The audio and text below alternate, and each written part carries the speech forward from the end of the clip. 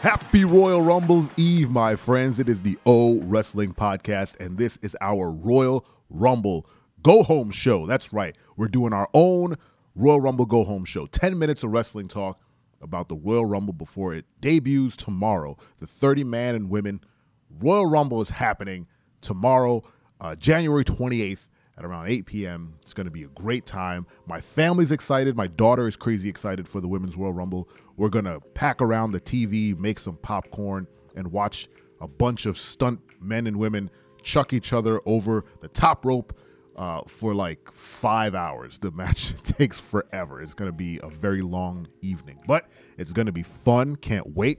But today, we're going to talk about our favorite Royal Rumble moments. I have 2 in the tank, and I can maybe think of 1 or 2 more after that, but I only walked into this room with 2 on my mind. Depending on how you view the Saudi Arabia shows, the greatest Royal Rumble is technically a Royal Rumble, and in that, Titus O'Neil, the big dog, had the most spectacular Rumble entrance, maybe second only to Edge's return in 2020, when he ran down to the ring, lost his footing, and somehow slid his entire body underneath the ring.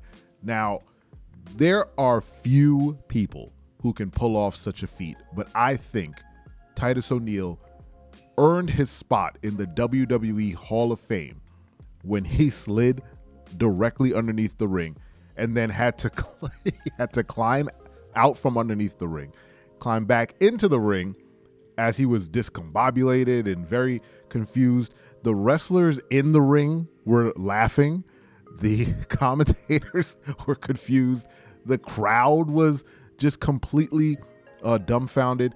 And then he had to recover himself, and he did a spectacular job of, doing his job. But I believe Braun Strowman then did him the mercy of tossing him out.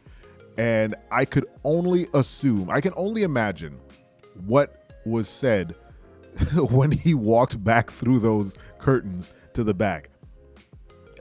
I would hope that the entire locker room gave him a standing ovation back there when he got back there, because it's hard enough to, look cool as a professional wrestler on the top, coming out of gorilla position and, doing your entrance and whatnot, but to then thoroughly embarrass yourself by sliding under the ring and then not getting any eliminations, getting tossed out, and then having to go back there, that was probably the talk of the town for quite a while. Now, given Titus's his ability to laugh at himself, I believe in the actual Royal Rumble the next year, when he made his way to the ring, he slowed down. Like he ran towards the ring. He stopped. It's like, okay, I didn't slide underneath the ring. And then he went into the ring and then got dumped out. Again, it wasn't the first time Titus O'Neil fell. I believe in NXT, they had, some weird challenge where they had to carry barrels or jugs or some nonsense over their head around the ring for NXT was weird back in the day. And he fell down there too. The man has buttery ankles. He the bottom of his feet are covered in Vaseline, and I don't know, but he hasn't wrestled a lot since, and he's doing really good work with charities and kind of running things in the back office now. So kudos to Titus O'Neil for that. Definitely a great moment in Royal Rumble history. But my absolute favorite Royal Rumble moment, and it was shared with Dad's First Time, shout out Dad's First Time, twitch.tv/Dad's First Time, was the 2007 Royal Rumble, where the final 2 entrants, or the final 2 in the ring, were The Undertaker and Shawn Michaels. And when I tell you that we popped hard when those 2 were the final 2, they stood up and they squared off and then proceeded to have a one-on-one match that could be the main event of a WrestleMania or any pay-per-view / premium live event.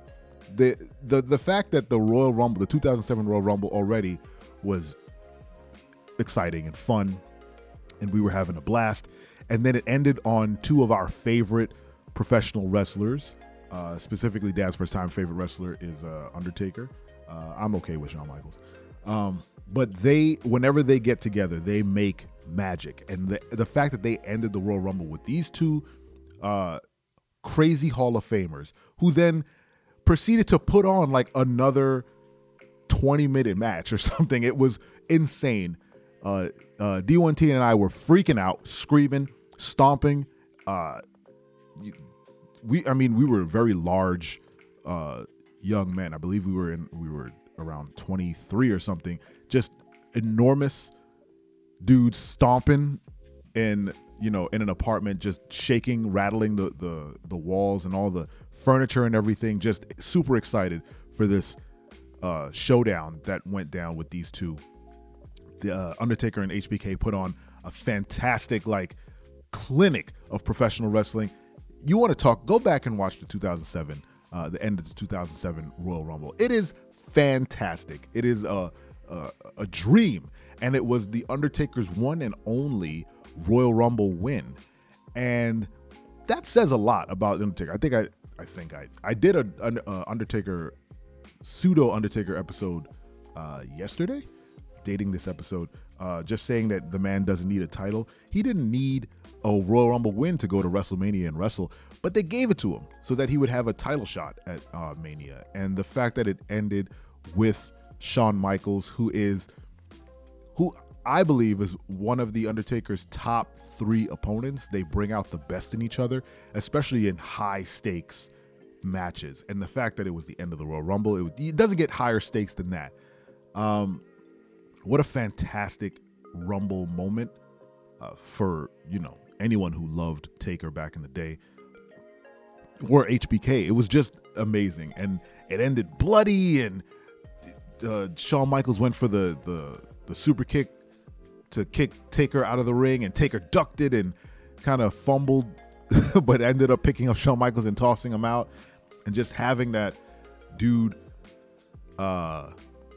win in such a dramatic fashion. There was no better moment. It definitely great, amazing.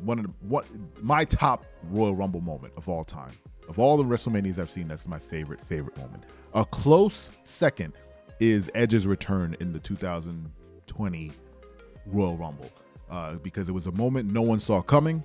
It was a moment that resonated because we didn't think Edge would ever be back because he had the injury. Royal Rumble is such a great event for spectacular professional wrestling moments.